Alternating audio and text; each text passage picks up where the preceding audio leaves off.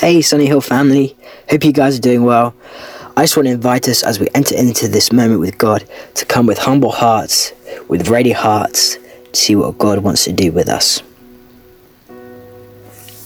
In Psalm 27, verse 4, it says this: "One thing have I asked of the Lord, that I will seek after, that I may dwell in the house of the Lord all the days of my life, to gaze upon the beauty of the Lord, to inquire in his temple." I absolutely love this verse because we can hear the heart cry of David. We can hear that David is longing to be with the Lord. That David says that one thing I have asked of the Lord, that I will seek after, that I may dwell in the house of the Lord all the days of my life. I may dwell in the house of the Lord all the days of my life. Here we can see David is looking to eternity. We can see here that David is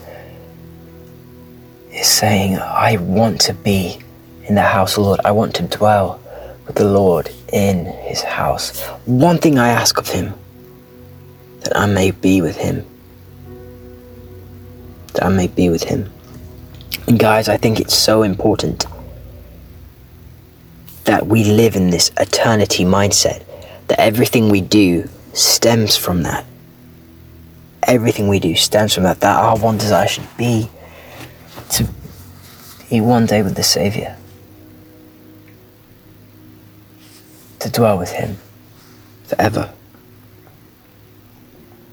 Let's just take a moment now and dwell on the reality that one day we are going to be with the King, and that reality should shape the way we live our lives.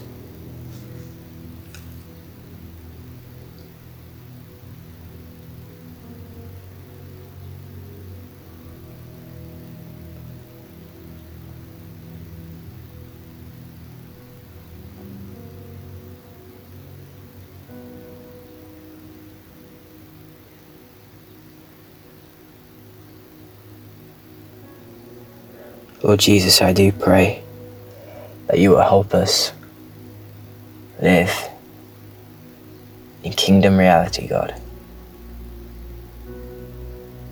To have that eternity mindset. In your holy name, Jesus, we ask it. Amen.